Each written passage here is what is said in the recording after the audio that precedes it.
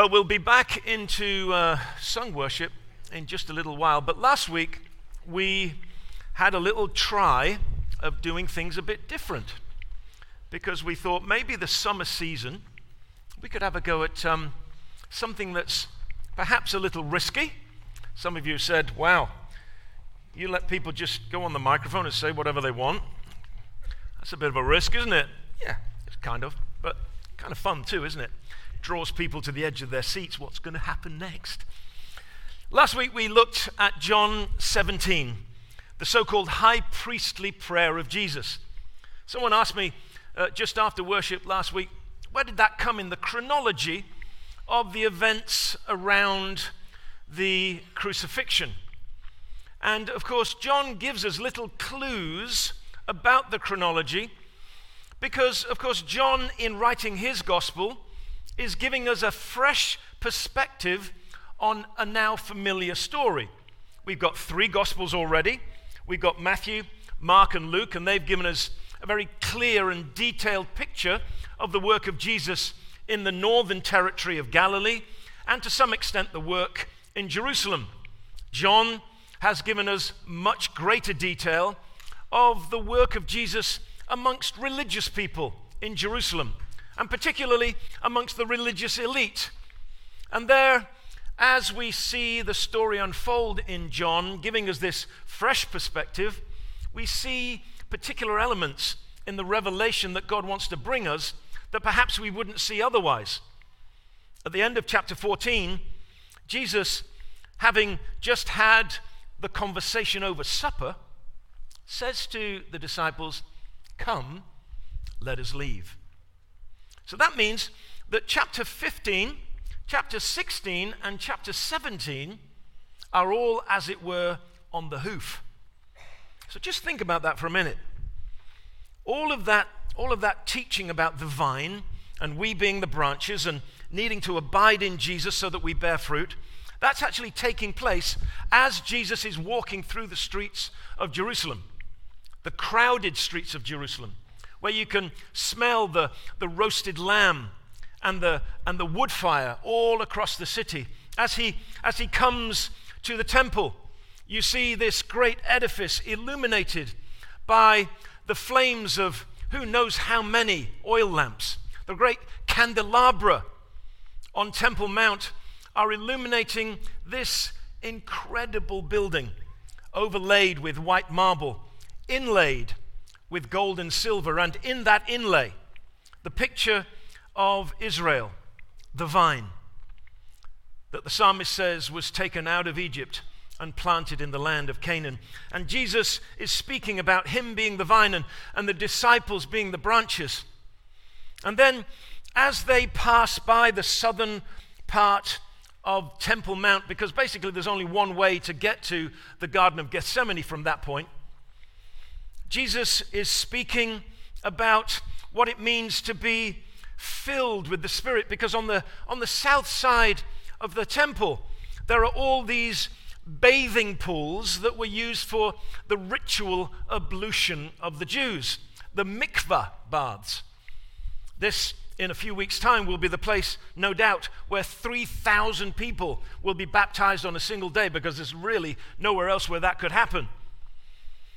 And as Jesus is passing there, he's speaking about the way in which the Spirit will work in the disciples' lives.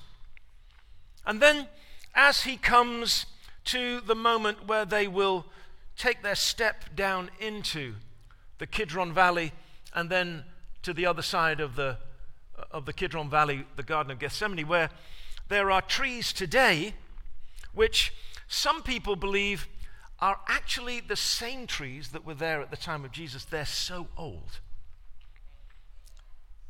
Olive trees live for a very long time, and these particular olive trees in this particular olive grove are incredibly ancient.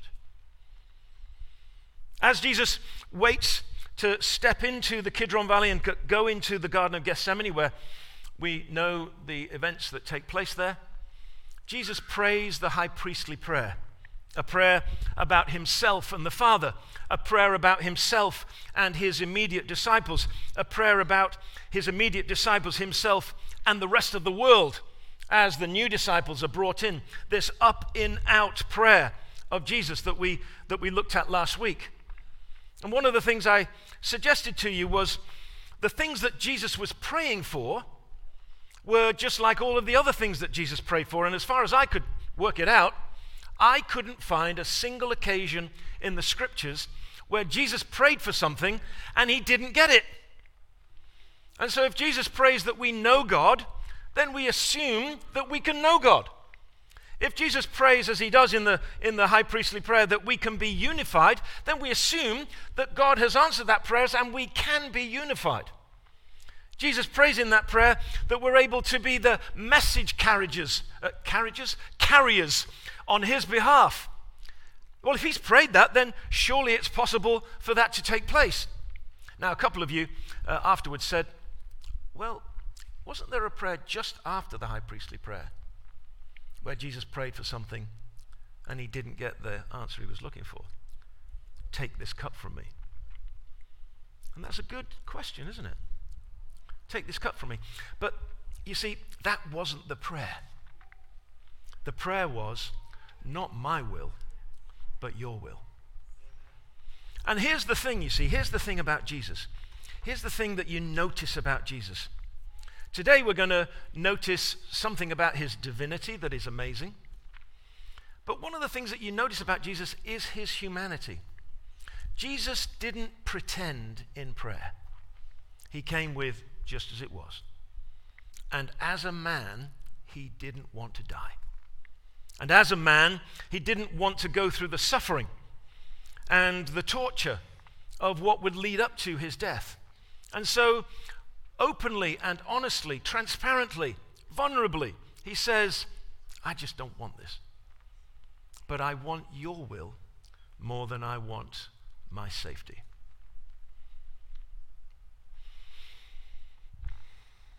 Right after that prayer, it would appear within the chronology that we can put together across all of the Gospels, we encounter the things, the events that we're going to read about now. Now, there were a couple of things that I learned from last week. One of them was I need to put the microphone closer to the nose of the person who's speaking because we can't hear them. Because they think they're talking to me, and of course they're talking to everybody and the millions gathered online. Not to intimidate anyone, but the other thing that I noticed was it was a long passage last week. I mean, there's a lot in it, wasn't there? I mean, dear old Gillian, she gave us like 19 sermons when she gave us the list of, which is Gillian. She said it's me, it's fine. But. Well, this week, the passage is going to be a little shorter, but we're going to try it again. We're going to do the discovery thing. We're going to find out what it is that God is saying to you today. Yeah? Everybody up for it? Yes. 2 people are up for it. That's awesome. Is everybody up for it? Come on, that's it. That's great. Okay. So let's turn to John 18. Now, I'm going to edit the NIV right now. And the reason I'm going to edit it is for this reason. For some reason, now, when you're a professional Bible scholar, which not many people are, you don't get great pay for it. It doesn't have, lots and lots of kind of employment opportunities. When you're a Bible scholar, you tend to look at the Bible from lots of different perspectives. And one of the things that you do is you look at it from the perspective of the original languages. Now, I wasn't very good at Hebrew. Hebrew is one of those ones that for a dyslexic really messes with you. Because one of the things about a dyslexic is you tend to get your eye tends to go to the wrong place in the page to start reading. Because in the West, we read from the left to the right. Yeah? I must have been 6 months into Hebrew and realized, wait, they're reading from the right to the left. No wonder I can't work it out. So Hebrew wasn't one of my great ones, but I kind of did okay at Greek. Enough to be able to get by, and certainly enough to be able to dig into the scriptures. And here's the thing. Sometimes the translators of the New Testament try to help us too much. And here, the translators, who are generally very, very good, they translate the word garden in Greek as olive grove. I'll give you the exact word. The word in Greek is keros. Keros. So the Greek word that we're looking at here is keros, and the only way to translate that is garden. Now, I think it's really important that we understand this, because one of the things that John does is he gives us little clues and little insights as to what it is that's really going on under the surface if you look. So this word garden he uses here when Jesus is arrested, and where's the other place? Just in a few chapters' time. The word garden. When he's raised from the dead on Resurrection Sunday. And why does he use the word garden? Why is he underlining the word garden? Because you and I, members of humanity, have been excluded from God's presence because of our falling and failing. And that means that we've been excluded from the place called the garden. The garden is a picture of being in the presence of the living God. And what begins here, under the olive trees, in the Kidron Valley, is the beginning of you and I gaining entrance to the garden again. And so what we see here is, if you like, the garden entrance, darkened by the struggle of humanity's difficulties with self-centeredness and self-will. And that journey that takes Jesus through the cross, paying the penalty of our alienation and our rebellion. That journey, beginning here in the Garden of Gethsemane, takes him through the cross into a grave dug in a garden, out from the grave, where the first person thinks that she's seen is a gardener. I thought he was the gardener.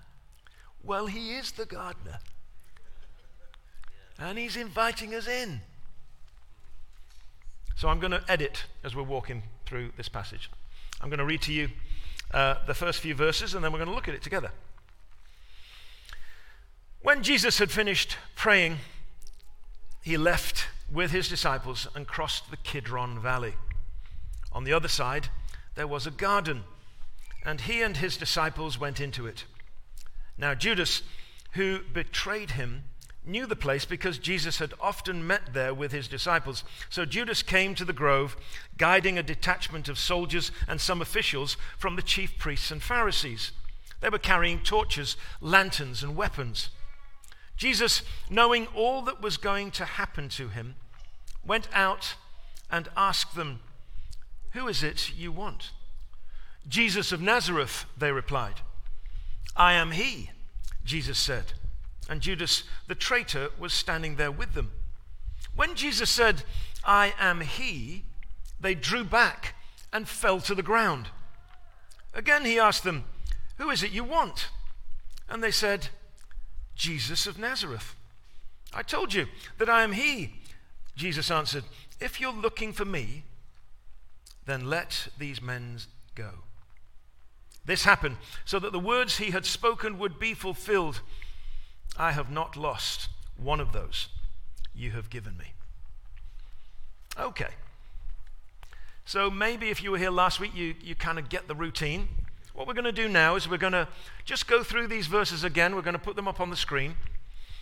And what I'd like you to do, just in quiet, extroverts, that means no talking. Just in quiet, we're going to review these verses and simply ask this question. What's the thing that kind of grabs me? What's the thing that's highlighted? What's the thing that seems to be lifted off the page to me? As we go through that, we'll just give God the opportunity to speak to us.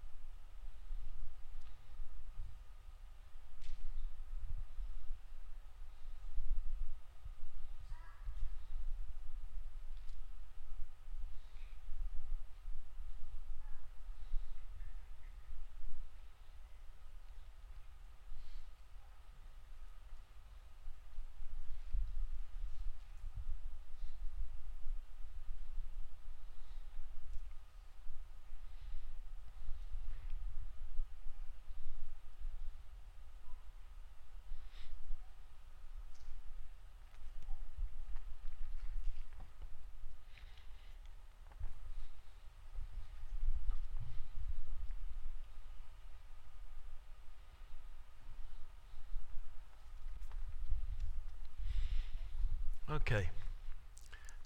Now, I'm going to use this microphone when I'm talking up here, but when I'm down there, I'm going to use this one, all right? And we'll see how we get on. What I want you to do right now is I want to turn to the person near you. You may have come by yourself, so introduce yourself. Just tell them the one thing that you saw. What was the one thing you saw in the text? Just turn to a person right next to you. It's only going to take 30 seconds, so just do it real quick. What's the one thing you saw? Now, if you're sitting by yourself on a pew, you may have to shuffle over. And if you see someone sitting by themselves in the pew, shuffle over to them. Be nice.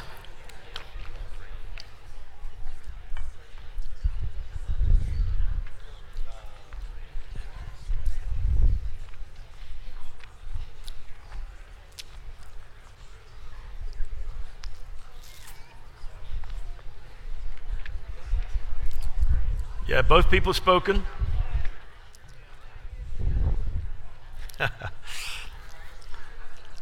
Can you hear me breathing through this? Is this quite loud? Let me breathe. No, it's good. Okay. All right. All right. What about it? Maybe we know the routine. I can't make it up into the balcony because we can't really do the sound and the light and the cameras and all of that. So we'll assume that you're doing the same thing as everybody else. Who got something? Anybody? Yeah, right there. I'm coming up. Just tell us your name. Tell us your name and tell us what you got. I'm Todd. Hello, Todd. Christ's words, I am he, physically knocked the Pharisees to the ground. Yeah. We like it when the Pharisees get knocked to the ground. We love that. Okay, so we've got I am he knocking them over. It's kind of cool, isn't it? Eh? Wouldn't you like those kinds of words in your back pocket? What else we got? Sir, tell us your name. Gene, and what struck me, I think verse 7, talking about when the entourage falls backwards in the presence of evil. So he has to re-ask the question. Okay, see, so the entourage falls back. It's not just the Pharisees, it's not just the religious leaders, it's the whole lot. The group of soldiers, Judas, everybody, they all get knocked down. So it's not just picking on the Pharisees, yeah? The whole thing. Yeah, I wish it was just the Pharisees, but that's just me. Come on, Rebecca. You've got to tell us who you are, even though I just said it right then. I'm Rebecca, and for me anyway, it was almost like the glory of God came through the words. Okay. So you feel like it was like the glory of God kind of knocking them down. Now that's really good, because when you look at the word glory, in its original meaning, it means the weight. In Hebrew, the word kavod is the word that's translated into glory in the English, and that actually means the weight. So when it talks about the glory of God, it actually means the weight of his presence. So Rebecca's, see, it's amazing, isn't it? You guys have got so much insight. It's like you've been to theological school for the whole of your lives. It's incredible. What else we got? Anybody out in the cheap seats? Oh yeah, come on. I'll make my way over there. I tripped over and pulled my hamstring out last week. Did you see that? I've been struggling with my hamstring all week because of that. Okay, tell us. My name's Greg. I was reading it and was thinking that Jesus said, "I am he," with such authority to knock him down so that he would preserve the disciples so that he would not lose them, because he knew how important they were. I love that. So Jesus is using his authority to indicate who's really in charge there.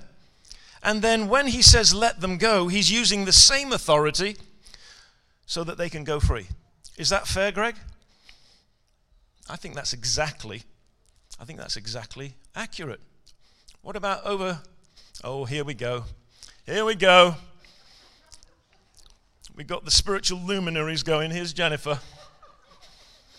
You have to tell us who you are, even though I just told them. Hi, I'm Jennifer.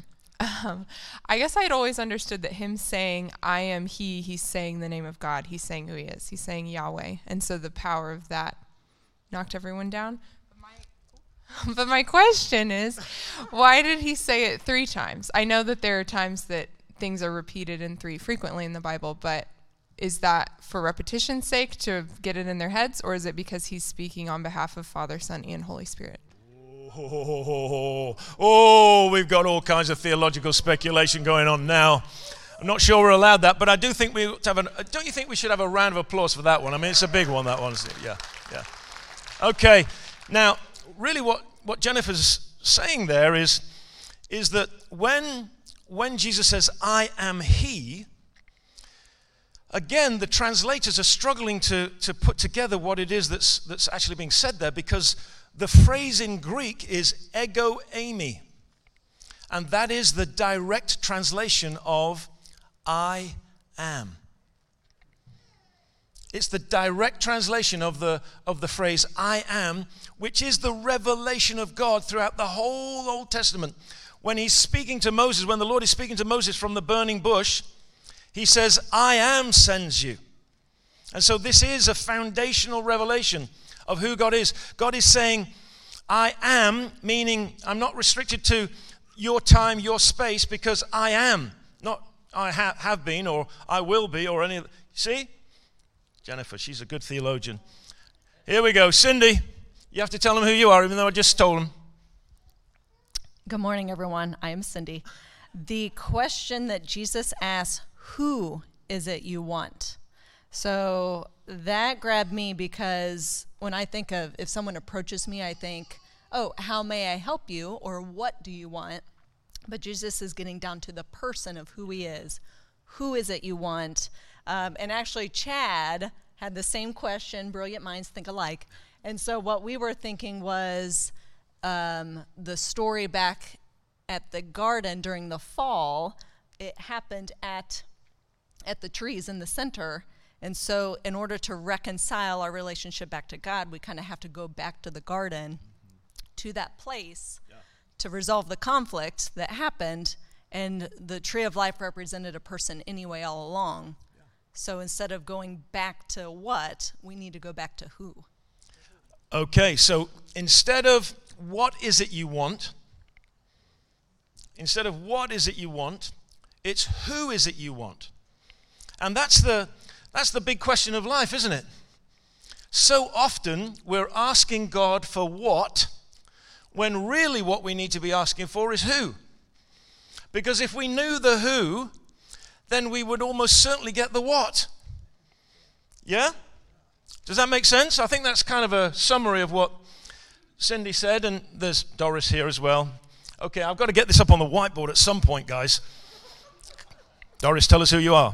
I'm Doris, and I just thought that, you know, when the power of Jesus' presence kind of knocked everybody down, that should have been enough for them to change their minds about killing him, because it should have convinced them that he was God.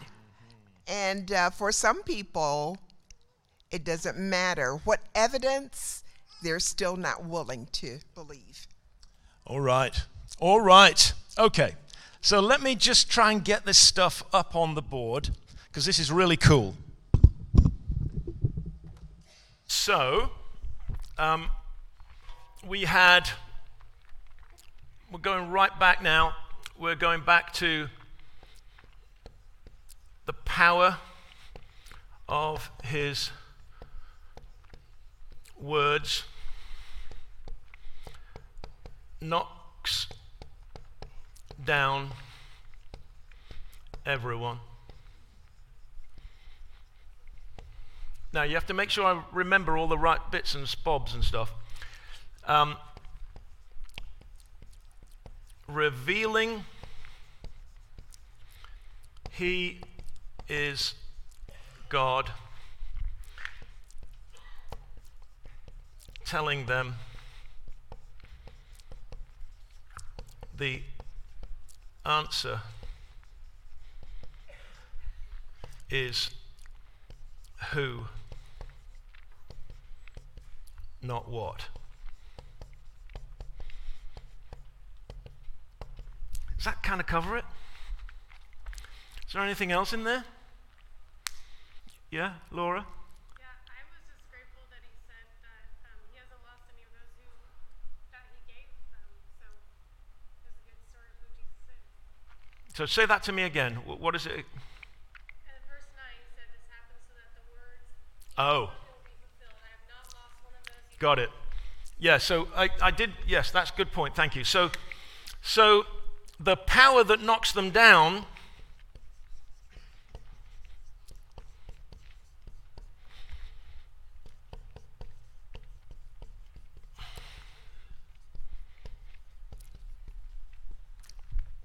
is the power that releases the followers.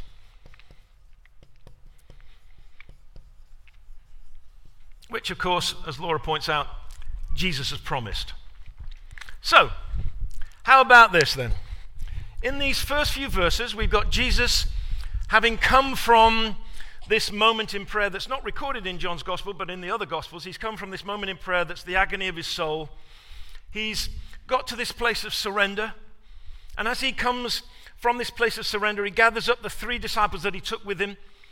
And then he comes back to the gathering of his disciples that was certainly including the 12 and maybe a few others, because certainly the other Gospels seem to suggest there's other people there as well. Gosh, I need to get a drink. It's all too exciting. And as Jesus comes from that place of surrender, giving his life to the will of the Father, the person that's betrayed him from his disciples leads a detachment of soldiers, religious figures, and others to come and arrest him. Jesus demonstrates his divinity and power by saying, I am. And as he says, I am, it knocks them to the ground. They get up again. It's kind of like Monty Python almost, isn't it? It's like, it's kind of a comical kind of scene, isn't it? Because they're there with swords and all kinds of stuff. You know, they're ready to kind of be the big guys here. And they just get knocked down with the word. So they gather themselves and then Jesus says, well, you know, it's me. I'm the one. And, of course, he's underlining for those who are prepared to look at the text carefully. He's saying it 3 times, so it's indicating, as it would do in the scriptures, that the threefold revelation is the revelation of God. Here's God revealing himself to them. And as he does that, in that authority and power, he sets his disciples free. So the power of Jesus holds back the enemy until Jesus is ready to act or to do whatever he needs to do next. In this case, surrender to their threats. So Jesus' power is able to hold back the enemy and set his disciples free. Yeah? Any place in the world right now that we need the enemy to be held back? Yeah? And anybody who needs to be set free? It's not the what that's going to set you free. It's the who. So it's not how much money you have that gives you freedom. It's not how many people are in your life to make you feel good. That's not what's going to set you free. It's the who. It's Jesus who sets us free. And it's because of his divinity that he's able to do it. Is that a summary? Amen. All right, let's read the next few verses and see where we get to. Let's look at the next few verses. Verse 10. Then Simon Peter, who had a sword, drew it and struck the high priest's servant, cutting off his right ear. The servant's name was Malchus. Jesus commanded Peter, "Put your sword away. Shall I not drink the cup the Father has given me?" Then the detachment of soldiers, with its commander and the Jewish officials, arrested Jesus. They bound him and brought him first to Annas, who was the father-in-law of Caiaphas, the high priest that year. Caiaphas was the one who had advised the Jews that it would be good for one man if he died for the people. Okay, let's just do the same thing again. A couple of minutes. Let's look at those verses again. And we'll see what else the Lord's saying to us.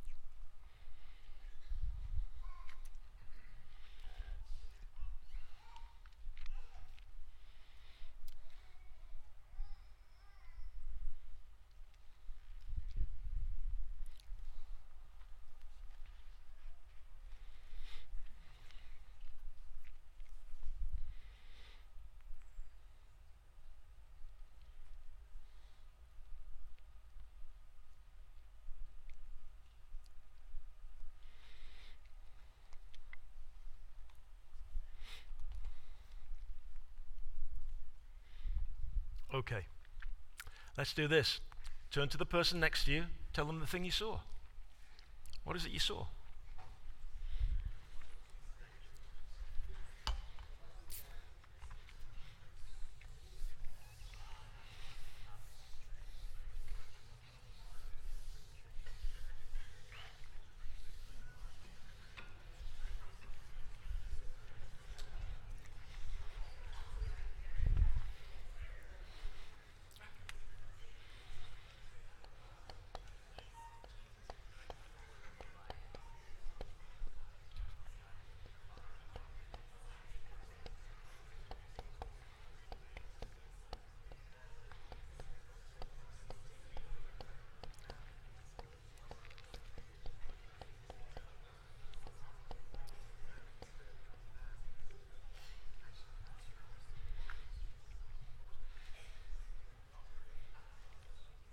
Okay, so I've just put a summary statement up there of the things that I think that God was revealing to us as a community here. Jesus has power to hold back and set free. Yeah? It's really important. It's the revelation that God was bubbling up within this crucible of the congregation. Jesus has power to hold back and set free. That's awesome, isn't it? All right. What else is awesome? Let's hear. What did you see? Jeff. Did you see how I did that? I'm like a spring chicken. 1F, Jeff. Mine's deeply theological, and it's the fact that we get the name of the guy who had his ear cut off. Yeah. Don't you love that? You know why that is? Because it's an eyewitness account. It's an eyewitness account. And John, as you find out later on in the chapter, was known to the high priest. Yeah? And he knew Malchus. And of course, we know in the other story that Jesus put the ear back on. But just so he would remember, he'd put it on upside down, I think. Don't you think? Just so he'd remember what it was. I think that would be cool if Jesus did that. Okay, come on. Tell us who you are. I know who you are. I know. My name's Ashley, and so I was thinking about how it is about related to the sword, but how is it that Jesus commands Peter, so he, struck him and everything, and says, "Put your sword away.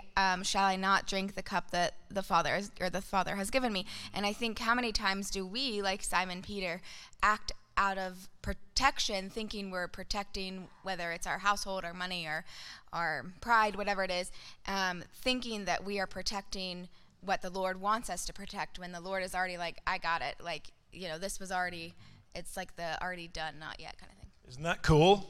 Isn't that cool? Someone once said that when people speak out of fear or anger, the only thing they do is cut the ears off the people they're speaking to. Which is kind of what you're saying, isn't it, really? It's interesting, isn't it? And it's interesting that Jesus says, put your sword away. Put your sword away. And maybe that's connected to this first little summary that we've got up there. Yeah?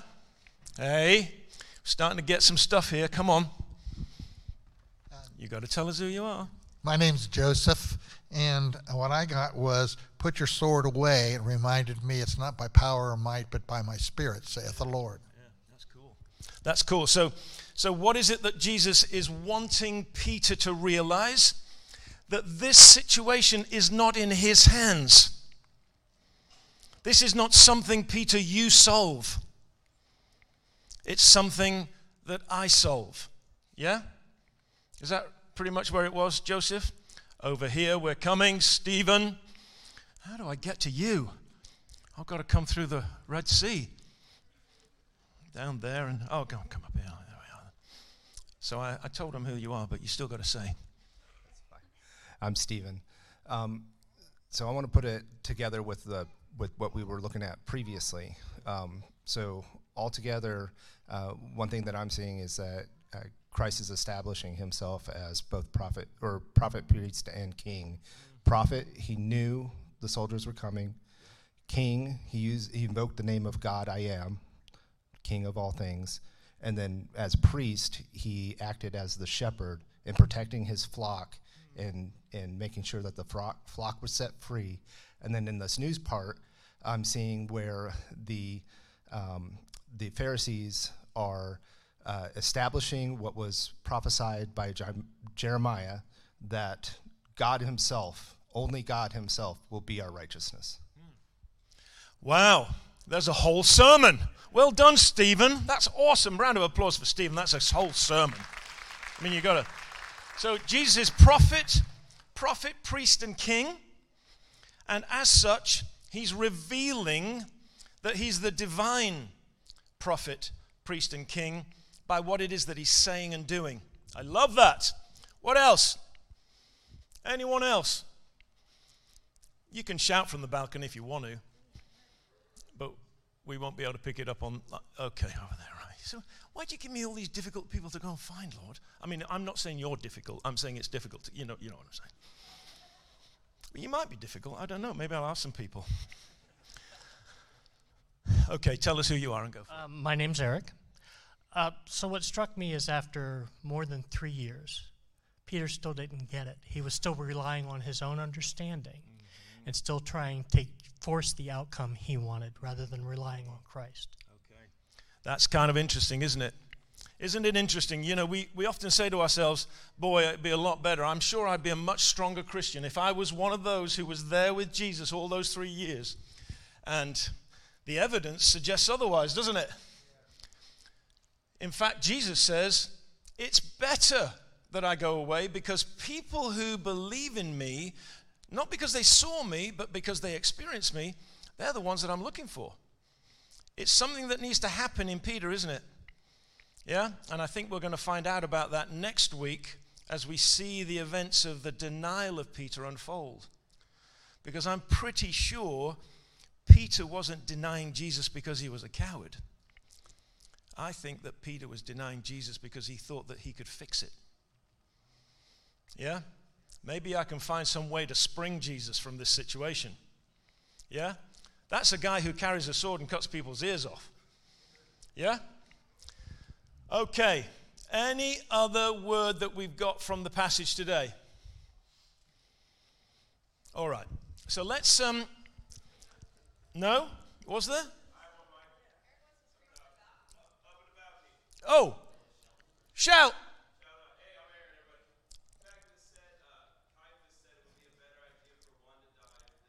Yeah.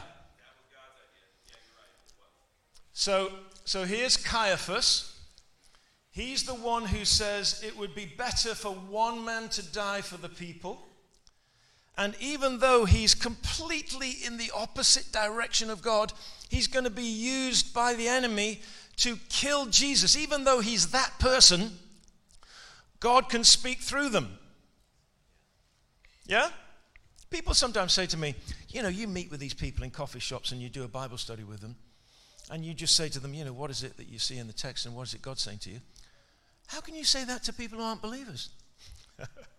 Well, you know, listen, if he can speak through Caiaphas, he can speak through anybody. And the point is this is the point. Somebody very kindly sent me a couple of tracks this morning in an email from two young rappers. And both of these young rappers, I think one of them was called Dax. These two young rappers were wrestling with whether they can really believe in God. They've been raised in a religious home, it would appear from the story that they're presenting in their rap. They clearly have friends who are believers because that's what they're saying in their story. But they don't know how it is that they can be sure that not only God exists, but He cares about them. And here's the thing.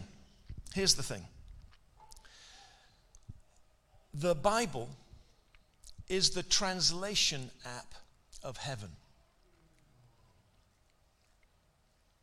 You ever spoken to somebody from a foreign country who speaks another language and use one of those translation apps? Yeah? And you speak into it, and then it comes out as Mandarin Chinese or whatever. You've ever seen one of those? They're amazing on your phone. The Bible is the translation app of heaven. Because God is speaking to people all the time. This is what the Bible says. The heavens declare the glory of the Lord. Well, everybody walks under heaven. So every day, the Lord is speaking to you in a multitude of ways. He's speaking to every person on the planet in a whole host of revelations. It's just that people don't know how to interpret it. They look at the sunset and they say, isn't that cool? They look at the face of their newborn daughter and they go, isn't she wonderful? Anyway, you don't know about Stevie Wonder, obviously. But here's every person on the planet receiving the revelation of God, and they don't know what He's saying. What's the Bible? The Bible's the translation app. And as you read the Bible, you start to understand what it is that God is saying all the time. And those feelings that you get, and those pressures inside, and those pictures that you see, and those words that you hear, it's God speaking. God is speaking to you in the way that he designed you to communicate. Human beings, and this is now accepted fact, it's not a kind of a theory that you put out there and may or may not be true. This is an accepted reality. 70%, the minimum is this, the minimum of 70% of what human beings say to one another is in non-verbal communication. Yeah? Everybody's heard that? Non-verbal communication is the majority of human communication. If we're made by God, the majority of communication from him surely is non-verbal. Yeah? Maybe the verbal bit is to translate all of the other bits.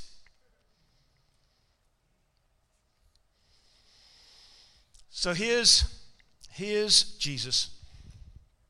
He's about to be taken away and sentenced, tortured, and killed on our behalf. And Jesus has now reconciled within himself his emotional and physical reaction to that prospect, and is able to step into this situation and say to Peter, stop reacting like this. I don't want you to react out of the first thing that comes into your head or your heart. I want you to be aware of the fact that the one who just knocked down these people doesn't need your sword to help me.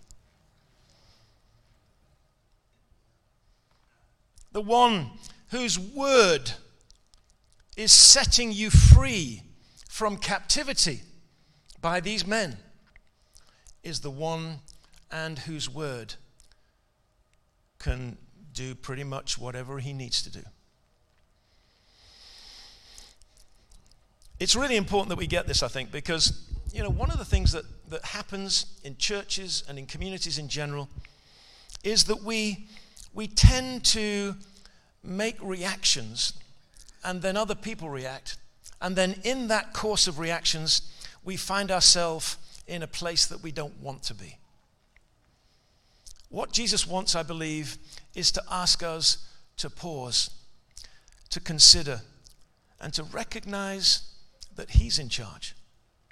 And because he's in charge, we don't have to react the way that we usually do. Yeah? All right. That was me kind of getting into this bit of preaching mode there. Sorry about that. I hope that's okay. So, let's just look at what it was that we had. Just remind me again. Just shout it out. The first thing.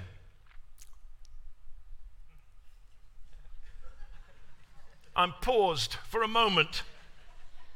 What is it? The sword? Yeah? Is it put away your sword? That was the first thing we looked at, was it? Yeah?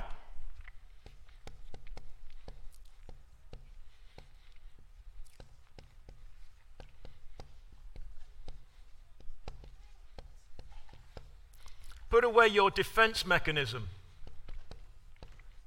Is that right? Is that a summary of what we heard?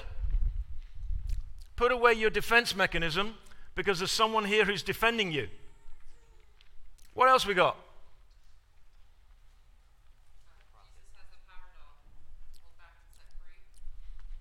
Jesus has the power to hold back and set free. We've got that up there, yeah. Yeah. So he's revealing he is all we need. The prophet, the priest, and the king. Is that fair, Stephen? He's all we need? Cool. Got thumbs up from Stephen. That's a good thing. What else? Yeah, so we spoke about the Caiaphas, the high priest. So God can speak through, I'm going to spell through like that. I know there are English teachers here who think it's terrible. God can speak through anyone. Yeah? Good. I think it's interesting, too, that he's the high priest that year, but yet Jesus in Hebrews, he is the high priest forever. Yeah. So Caiaphas is the high priest that year, John says. That year he's the high priest, but Jesus is the high priest for every year. Yeah? He's the one that stands between us and God.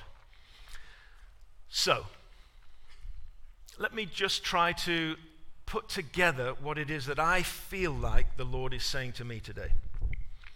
What I feel like the Lord is saying to me is that I need to recognize that in the midst of an anxious world, in the midst of a world that looks incredibly dark, in a world that looks like it's armed for battle and ready to betray, Jesus has the power to hold back and to set free.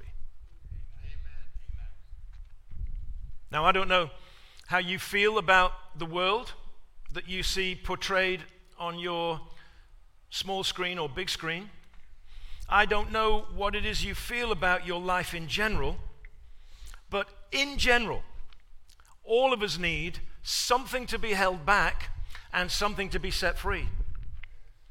Ask yourself right now, what is it you need to ask Jesus to hold back? What feels like it's a predatory presence in your life? Is it the feeling of encroaching debt? What feels like a predatory presence in your life? Is it some people who really are unkind and really poorly disposed towards you? Is it that you feel put down because of who you are? What is it that you need to hold back in your life? So often we'll focus on the what rather than the who. It's the who that holds back, and it's the who that sets free. And this is what Jesus says to you. In the face of the darkness, put away your sword. Put away your sword. He's got a sword, and he's able to use it and even put it into our hands, but it's a different kind of sword. Put away your sword. Put away your desire to defend or attack. Put those mechanisms away. In general, this is the way I am. I don't know whether it's like you. When I feel threatened, when I feel ashamed, when I feel guilty or afraid, I generally pick up a sword. Anybody else do that? Yeah? Jesus says, put your sword down.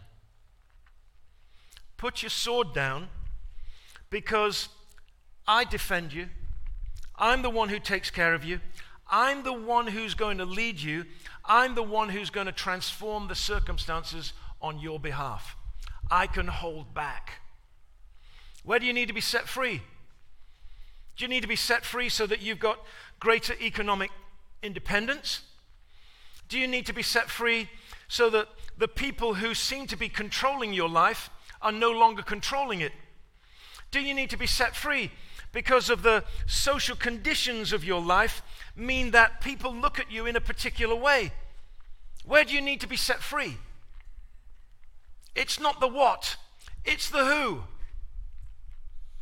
And the people who are most free are the people who are free on the inside. And being free on the inside means that you become free on the outside.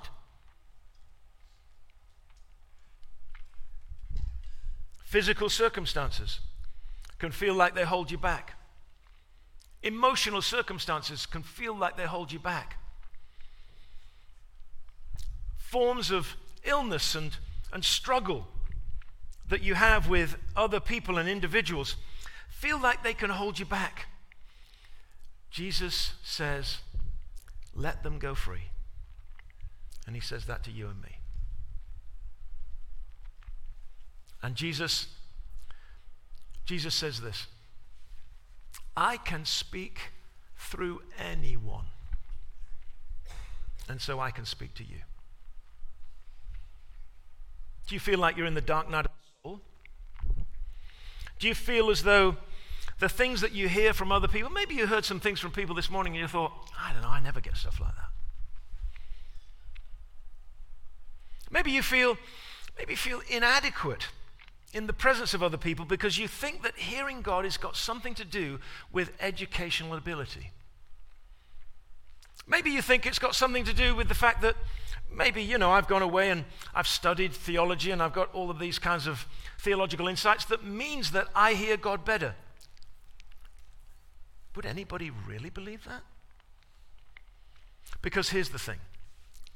If he's speaking through Caiaphas, it's not dependent upon us. It's dependent upon him.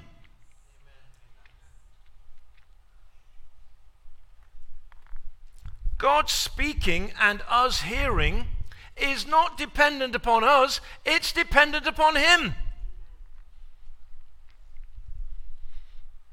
And unless he's changed his character,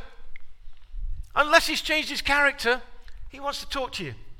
What is the name given to Jesus at the beginning of John's Gospel?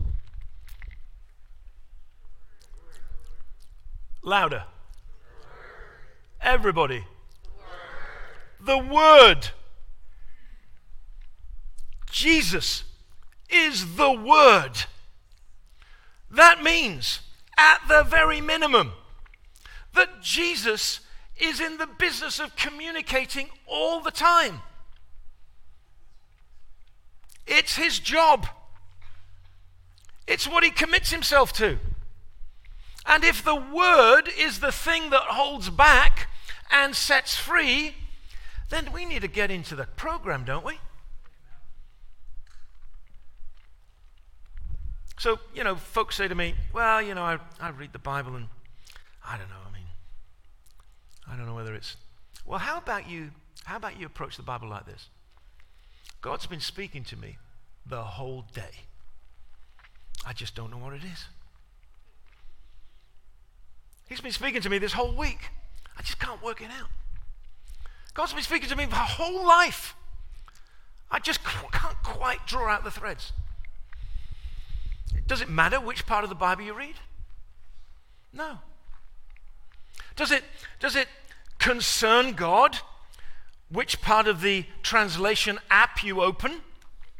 No. Because the scriptures can make clear to you if you will just let Jesus speak. Just let him speak. And the way I think that we can best do that is simply stay with the thing that, as we read the text, jumps up at us. Whatever it is. Whatever it is, just stay with it. And allow that to be the thing that begins to transform and change you. I was speaking to the young guy that I'm doing at Discovery Bible with in Starbucks on Thursday, and we were talking away, and he was saying, in the spiritual life, I feel like God is wanting to make space in me so that he can do something. Now, this is a person, from like no Christian context. And I said, yes, space and time are really interesting, aren't they? Because the way that Jesus deals with space and time is that he's about making a place for him to be able to do things. He puts it like this. The time, it's the kind of time that's a space, an opening, an opportunity. The opportunity, the space, the time is right. The kingdom, what God wants to do in your life, is right here. What you need to do is to repent and believe. So this morning, what is it that I would encourage you to do? This is my encouragement to you. As God has spoken to you this morning, repent and believe. What does that mean? It means turn your heart and mind towards the possibility that God is right about his assessment of you. God is right about his desire to show you his love.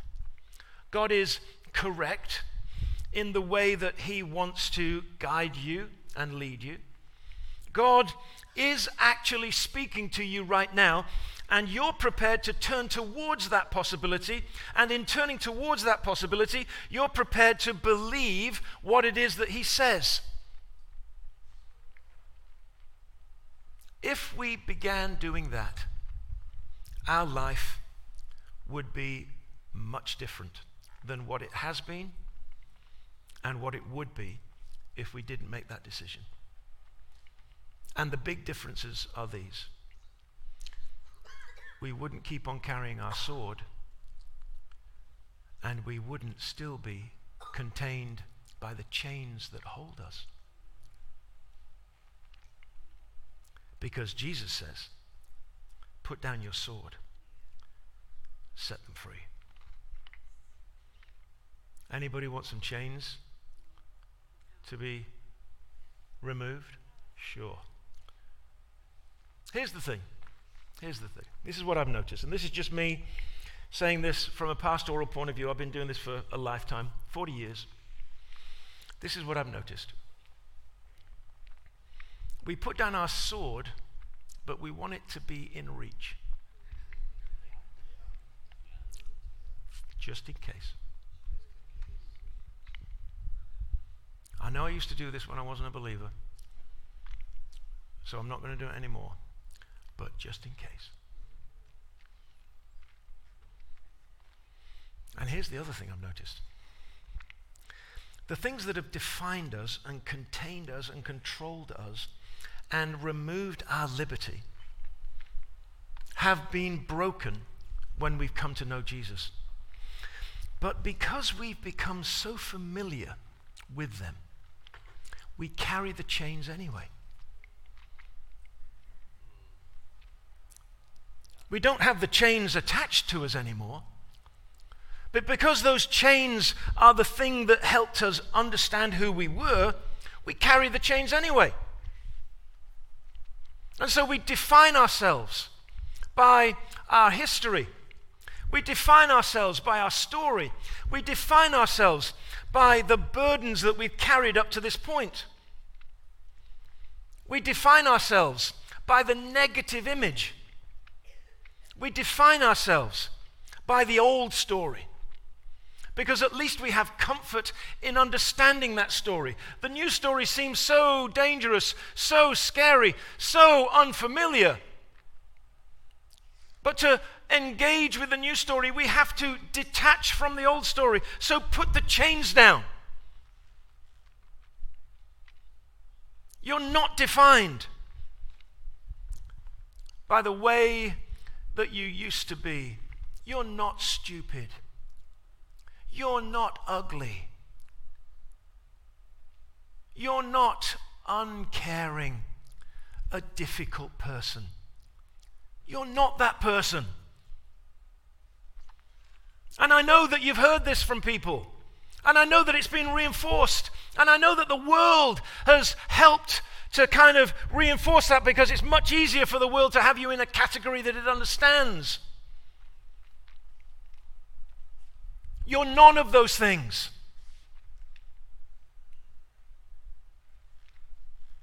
Put the chain down, because Jesus says, be free. Be free. And it was that word that he spoke. that had the power to hold back the darkness, that was the same power that was available to the disciples in their freedom. And it's the same power that will help you with your defense mechanisms that cause you to reach for the sword. You can put it down. And when you pick it up, okay, I pick up my sword a lot. Yeah. I have to go and look for it in the cupboard sometimes. But we can put it down again. So, as we have this last part of our time together, this time of worship, let's allow the Lord Jesus, the one who, with his very word, speaks to the darkness and knocks it down. Let's allow the word of Jesus that we've heard through the translation app of heaven today, that he's been speaking to your heart all these days, months, and years. Let's allow the word of Jesus to produce the very thing that it always produces, which is faith. Faith that moves mountains. And let's expect right now, as we receive this word and we receive this understanding of how to receive this word, let's assume that we're on the path to freedom, that we're on the path of freedom away from the darkness that Jesus holds back and the chains that have contained and conditioned us. Amen.